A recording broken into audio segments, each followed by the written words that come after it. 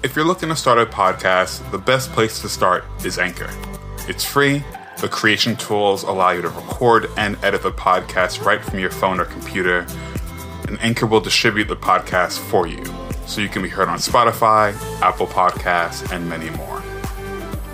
You can make money from your podcast with no minimum listenership, and it's easy to do everything to make a podcast in one place. Download the free Anchor app or go to anchor.fm to get started. This is Required Watching, where we watch the essential films from a list of cinematic influencers and look at them through the lens of learning about filmmaking and how to move forward. I'm Trey Epps. And I'm Danny Taverner. And today we're talking about the 1999 film American Beauty. This film is about a sexually frustrated suburban father who has a midlife crisis after becoming infatuated with his daughter's best friend. Creepy. Dan, I wanted to talk about this film. Sorry for my weird, sexy... I feel like... your NPR voice? Yeah, exactly. I was listening to some NPR earlier on and I wanted to give it a shot. So I wanted to watch this film. I picked this film. Of course, this film is starring Kevin Spacey, Annette Bening, Thora Birch, Mina Sorvini, which I always thought her name was Mira Sorvino for some reason. Sure. Wes Bentley is in this film. Allison Janney's in this film looking raggedy as hell. I said we love, but I love Allison Janney and I'm upset that she isn't on my screen more often. I know that her series Mom is coming to an end. I want to see her more. We also have like a lot of random star appearances like that in the film. Like Allison Janney's maybe in 3 to 4 scenes. Mm-hmm. Scott John Cho is in this, but I'll be honest, Dan. I looking at this cast list, did I say who it was directed by Sam Mendes, written by Alan Ball? Looking at this list, I go, I know who Annette Bening is because she's a legend. I know who Kevin Spacey is because he is both famous and infamous, depending on which time period you learned about him. And I know very little about what Thora Birch's life is like now. Wes Bentley has been around recently, but not a household name. Thora Birch is not a household name. I'm gonna mess up her name. Is a household name. Is she? I feel like I haven't heard of her. Exactly, for different purposes. Now, hold on. Like when I think of the 90s, I think of her. I'm actually looking something up right now. There we go. Cool. So I know about Mina because I had a crush on her. She is older than me, so when she was in my atmosphere, it was not very strange. I think there's a reason that's but she played this role just the same way that she played the role in American Pie and all of the movies that she was. I think they tried really hard to make her a sex symbol. But she came back into light. Not that she's a household name, but she came back into light when the whole Kevin Spacey allegations were going on, and she came to Kevin Spacey's defense. Did she? She was, well, maybe not. Okay, maybe saying his defense is a bit too strong, but she was saying that she was shocked by these allegations very early on.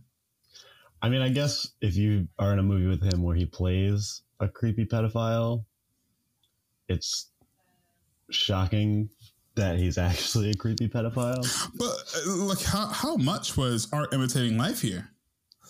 Exactly.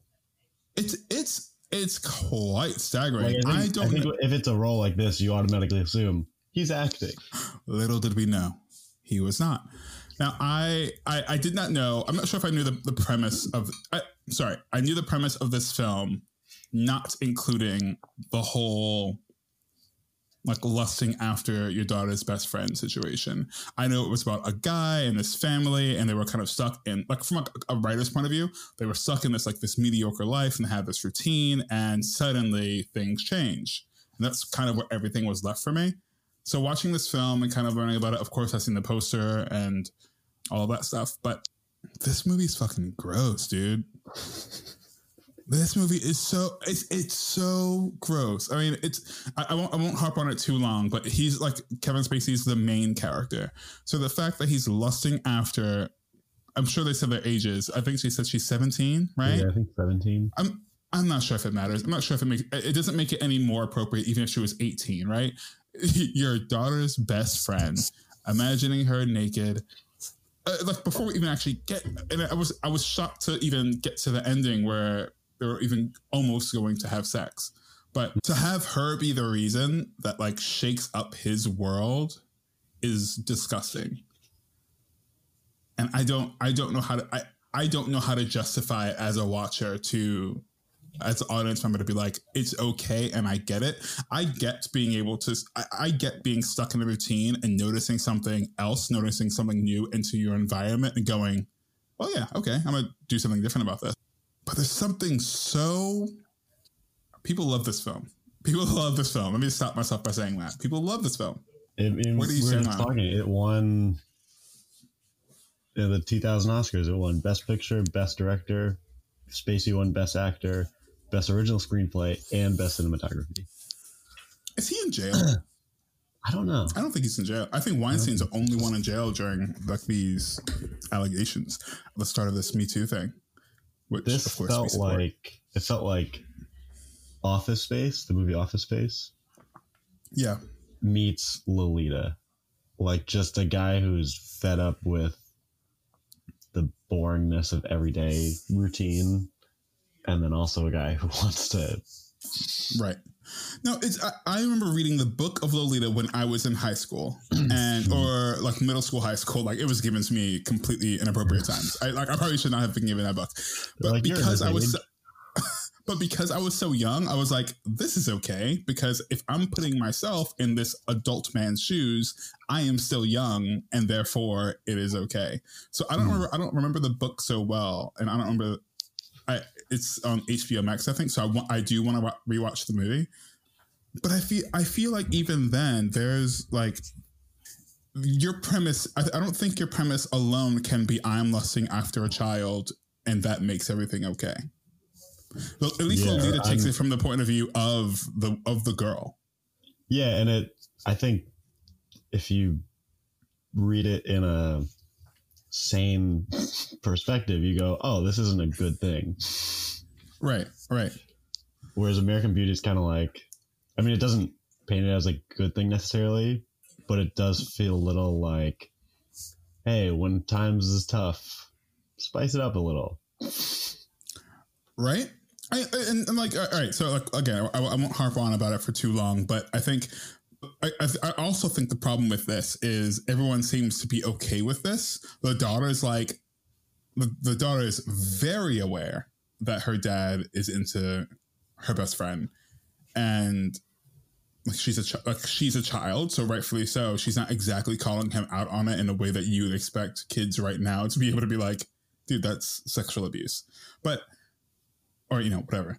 But like, she seemingly wants this love from her dad, and I feel like maybe I'm reading a bit too much into it because we didn't get to see any of this. We didn't get to see what her relationship with him was like. I don't know if their relationship was always like this. It's almost like, why now is she like, I want this attention from my dad? Because they touched on something really interesting with when she was with the neighbor, the daughter. It's like, oh, so you want your dad? You rather your dad lust after you? And it got weird, but I was almost like, oh, that's interesting. Like, that's actually interesting. Because we talk about like daddy issues and strippers, like being strippers because they didn't get enough love from the dad. And I was like, oh, that's an interesting take on this of like, I'm jealous because I want to be in this position. Not because of like incest or anything like that. That's not what I'm saying, but it's like the effects of this. Yeah, you want the attention. Right. So I thought that it would take a bit of a turn there, and it didn't. But then like the wife is also like pseudo aware of this, and again, not really doing much about it. Well, it seems like it seems like she's gonna do something, and then the neighbor. And it's 1999. It's 1999. I was graduating like elementary school or something around this time.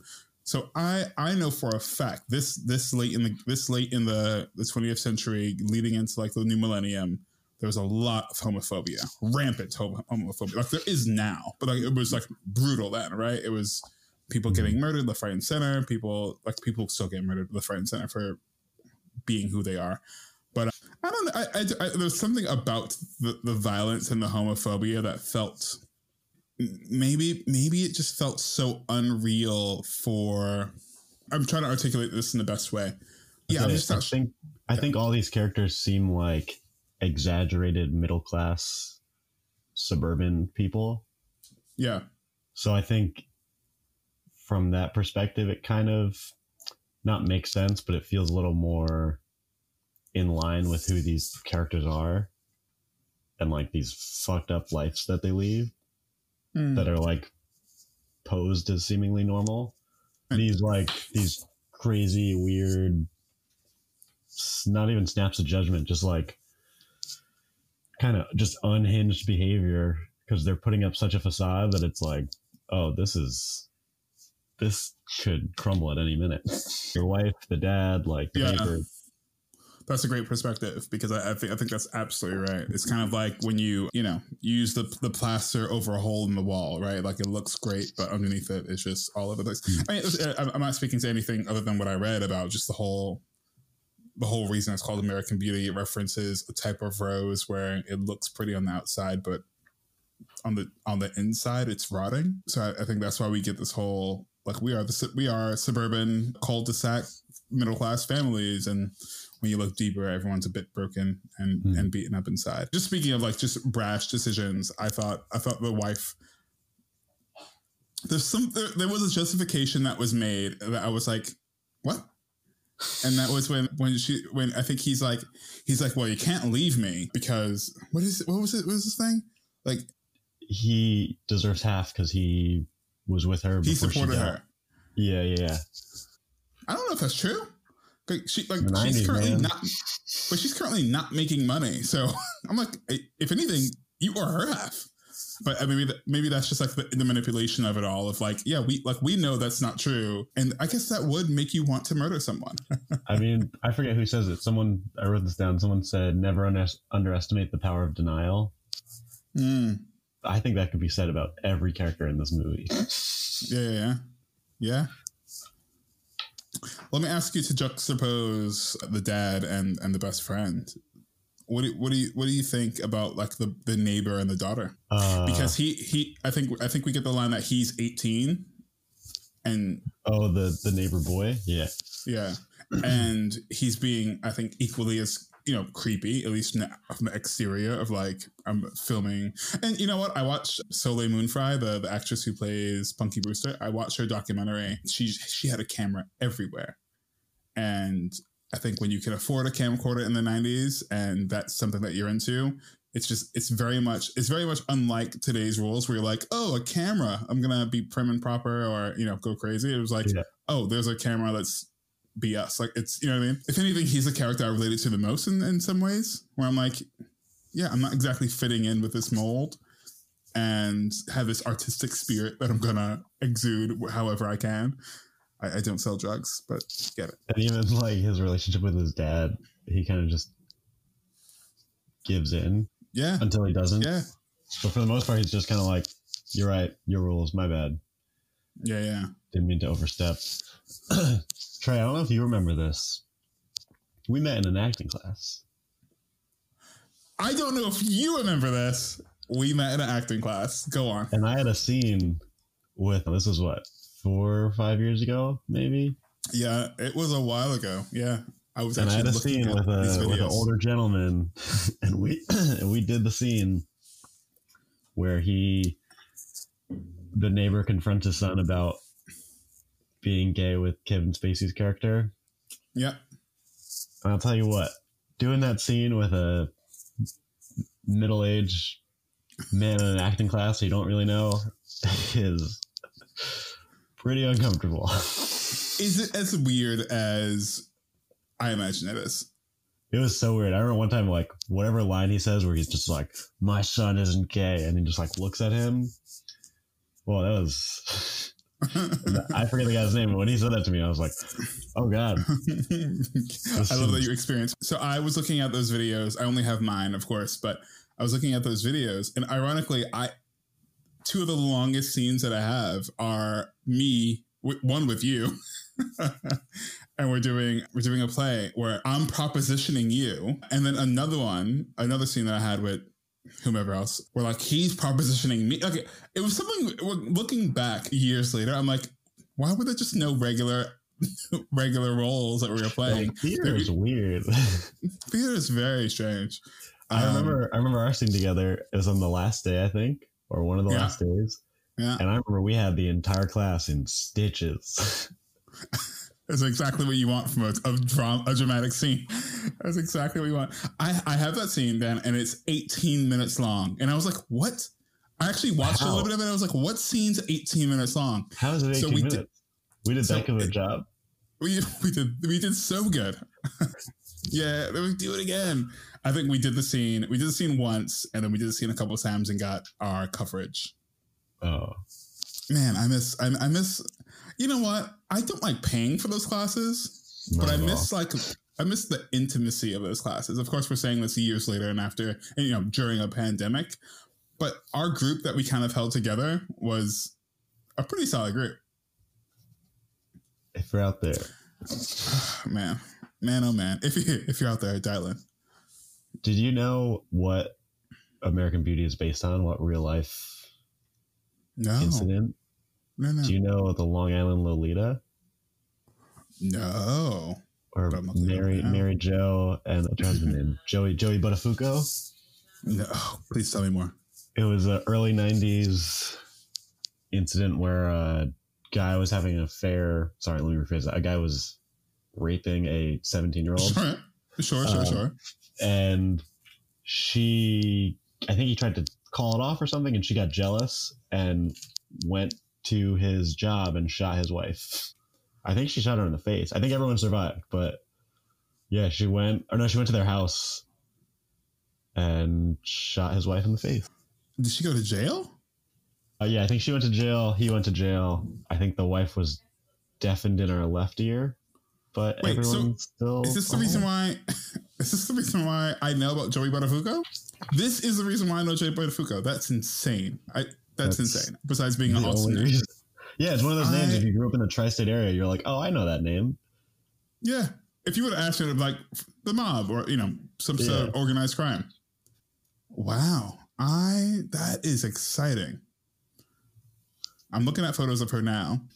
I really hope she got some sort of like, I'm not going to make this about, I'm not going to make this about mental health, but I feel like I'm looking at posters of, front page of the newspaper where it's like, Long Island Lolita. And it's like, no, this girl needs help. No, yeah, she's don't front the front page. 17 years old and 30, like he was 38. Yeah, she needs help. Wait, so this was based off that? Partially, yeah. This is what inspired him to start writing the script. Okay, so there's a movie called The Amy Fisher Story. Amy Fisher is the Long Island Lolita, and Drew Barrymore is in it. I need to watch this film. Who does she play? Is she the wife? No. She plays Amy Fisher. Oh. I thought it was recent for some reason. Is it new?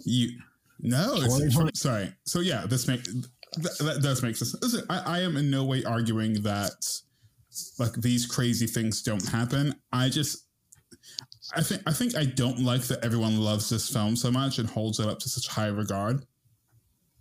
Reading the script, and I read maybe 20 pages or so of the script, I was like, oh, this is really good writing. And I actually think the cinematography to me is, how in old Hollywood it's all like this beauty lighting. It's all like on their face, like you can't see a wrinkle in sight. Yeah. I feel like it was just like that, but color. Oh yeah, and there's so many, all those like dream sequences, which were so brilliant, beautiful, and they're all also perfectly. They all happen at the perfect time. Like right when things are either starting to get weird or starting to get like too depressing with like the banality. Yeah, they throw in this like beautiful ethereal dream sequence, and you're like, oh yeah, okay.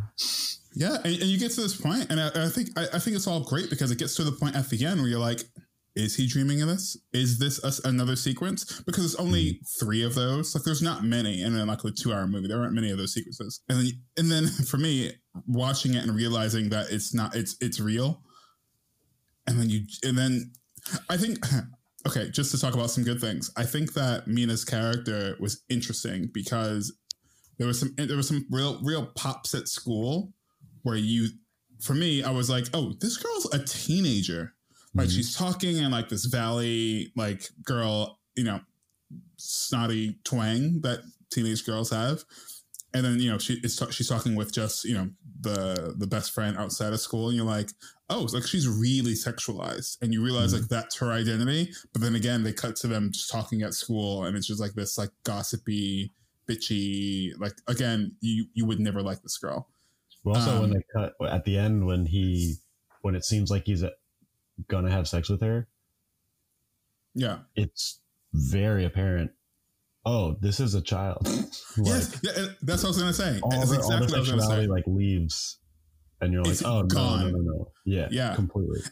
And I really do think that's a testament of like her acting.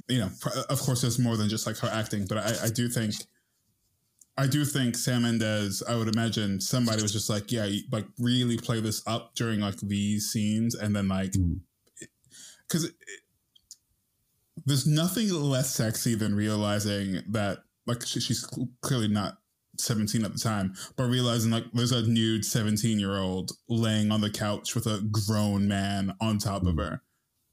Like any other scene where we have like a sex scene like this, you'd be like, yeah, like, not you wouldn't be like raving, but you'd be like, this is happening. Like, great. Yeah. But not only as an audience member was I like gross, but I was also like, oh, now she's a virgin. You know what I mean? A virgin. Yeah. For whatever reason, this is what snaps him out of doing it. I was fully prepared for him to be like, okay. Yeah, you have no reason for him to have a change of heart.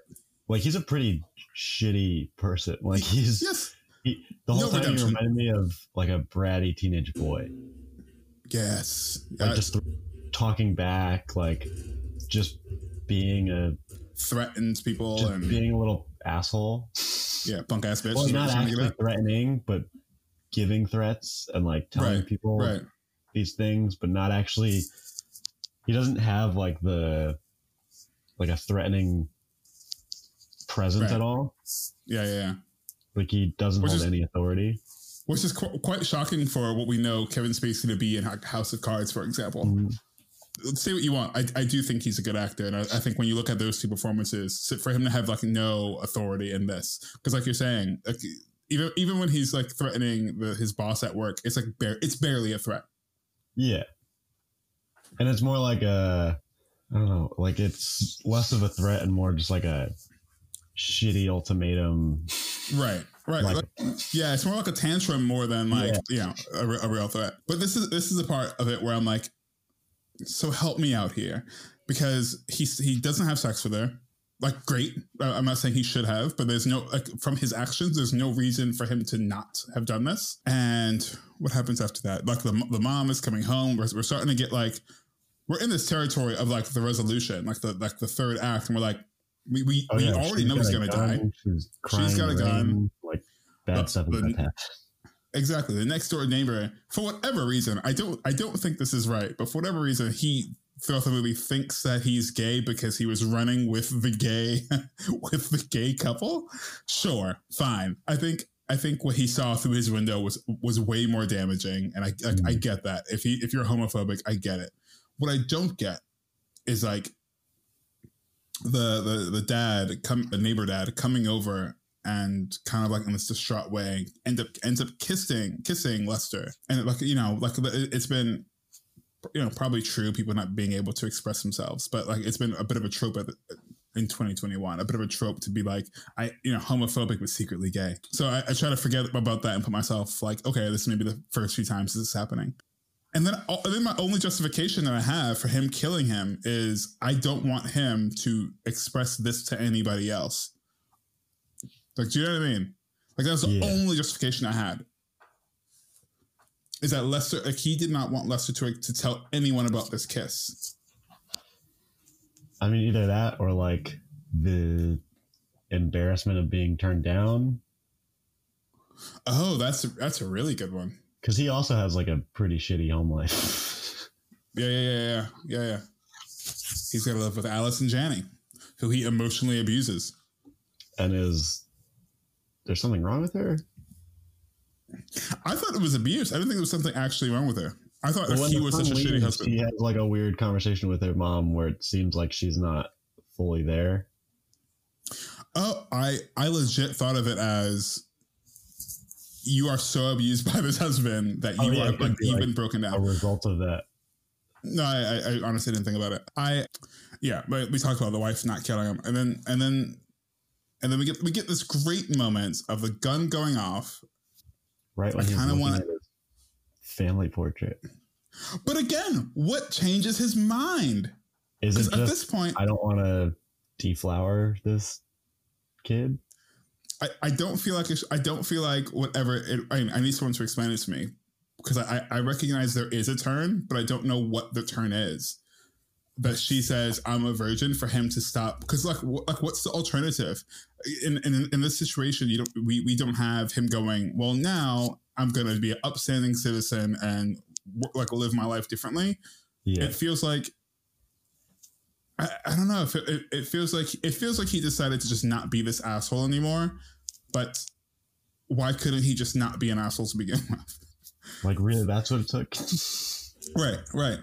Yeah, so I found that to be a bit weird for me, but whatever. He gets his brains blown out, and I think it's a quite beautiful sequence that happens afterwards, where like everyone's kind of discovering, what happened to him. His wife comes in and has this like little breakdown, etc.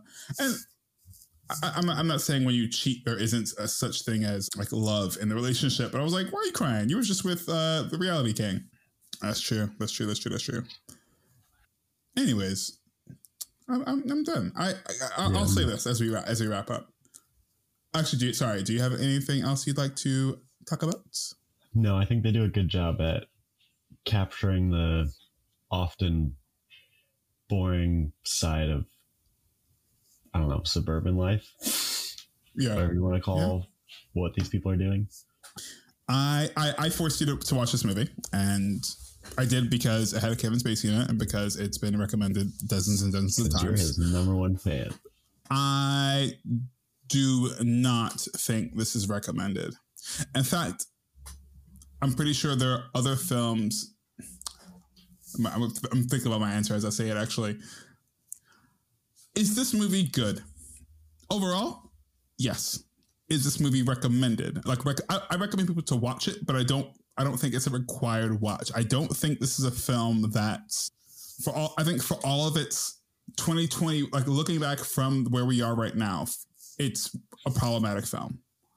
And I think you'll find if you're like me, you'll find more problems with it than anything that'll actually help you out in like learning about filmmaking. There are other movies less problematic and probably way more fulfilling in your viewing than like in your 1 hour and 30 minutes, 2 hours, that will really be able to turn around your filmmaking. No one's using this beauty lighting from like black and white films to light anything, unless that's like that's such a niche and very specific aesthetic to go for. I just think that it's not something that people are trying to do. Yeah, I mean, really, that's it. I can't recommend this film more than anything else. Yeah, I'm gonna agree. It's not a bad movie, but definitely doesn't age well. No, and it's one of those cases where it's really hard to separate the art and the artist, especially in a role where he plays a pedophile.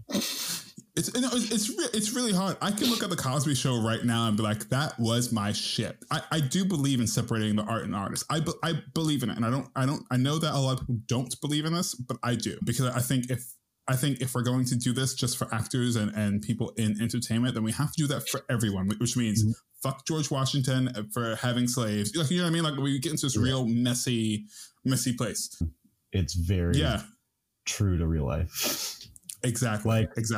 I've been watching the HBO Woody Allen docuseries. Yeah. I've only seen one Woody Allen movie, and it's not a movie that involves lusting after an underage girl. It's the one with not Woody Harrelson. Owen Wilson? Owen Wilson in Paris. First of all, I'm going to say it. That's his best film. Because the other ones, with all the accusations, I don't see how anyone could watch those knowing what we all know about him. I will say this on record. We will watch. I will attempt to force you to watch a Woody Allen film, not because of anything other than it's hard to reject the fact that Woody Allen has made a real dent in our entertainment movie making history. That is just a fact. I don't know. I've watched. I was a real fan for quite some time, so I've watched a handful of them. But in terms of like making films, I can't speak to all of them. I know like this. I know the one that you're referring to. I want to call it Back to Midnight, but that's definitely not what it's called. Either Manhattan or Annie Hall, one of those. So for us to look at. Oh, the Paris one. Yeah, Midnight in Paris. Midnight in Paris. So like I think there's a real craft, and I think Woody Allen's history, sans allegations, is remarkable, especially I've been watching like History of Comedy, and it wasn't a section on him, but you get to see kind of like where he's been in the comedy scene and just regular comedy, not even specifically movies, but then to have that knowledge that he's made so many movies that people love. I think I'd be remiss to not bring it up or suggest something, but I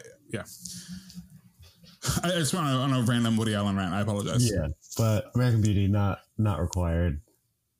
Good, but it's got its pitfalls. Sorry, American Beauty stands. Even with the context of Kevin Spacey and just seeing this in 2020, I still don't understand how it won so many awards. Even giving it the benefit of the doubt. What was it up against? Do you know? I don't know. 2000. Feels like that wasn't a big year. Was that a big year? No, but it's also 2000. It's a millennium. Went up against The Green Mile, Cider House Rules. Come on. The Sixth Sense. The Insider. That's shocking. He went up against M. Night Shyamalan for Best Director. I mean, this is so Kevin Spacey won leading actor against Russell Crowe, Richard Farnsworth, Sean Penn, and Denzel Washington. I will say for that category, I haven't seen any of the movies that those guys are in, so maybe that one makes sense. I mean, listen, of those 5 movies, The American Beauty is the one I hear about the most. Best screenplay beat out Magnolia and being John Malkovich. That's a little weird. Yeah, it is. It's a strange one. I don't know. 2000. 2000. It's a very transitional year. Yet Austin Powers was nominated for makeup and did not win. So they were robbed. Oh, man. All right. Listen, Dan, it's been fun. Guys, it's been a wonderful time talking with you. If you liked listening to this episode, please help us support it by sharing it. That's all. Just give it a share, post about it on social media, and leave us a rating and a review on iTunes or wherever you get your tunes, your podcasts and whatnot. You can check us out as a podcast at Required Watch on all of your social media, and you can catch me at Trey Epps on Twitter and Trey.Epps on Instagram. What about you, my guy? I am at Danny Taverner, everything. Are we getting back low again? Is that some relaxing bass? And on that note, dear listener, thank you. And until next time.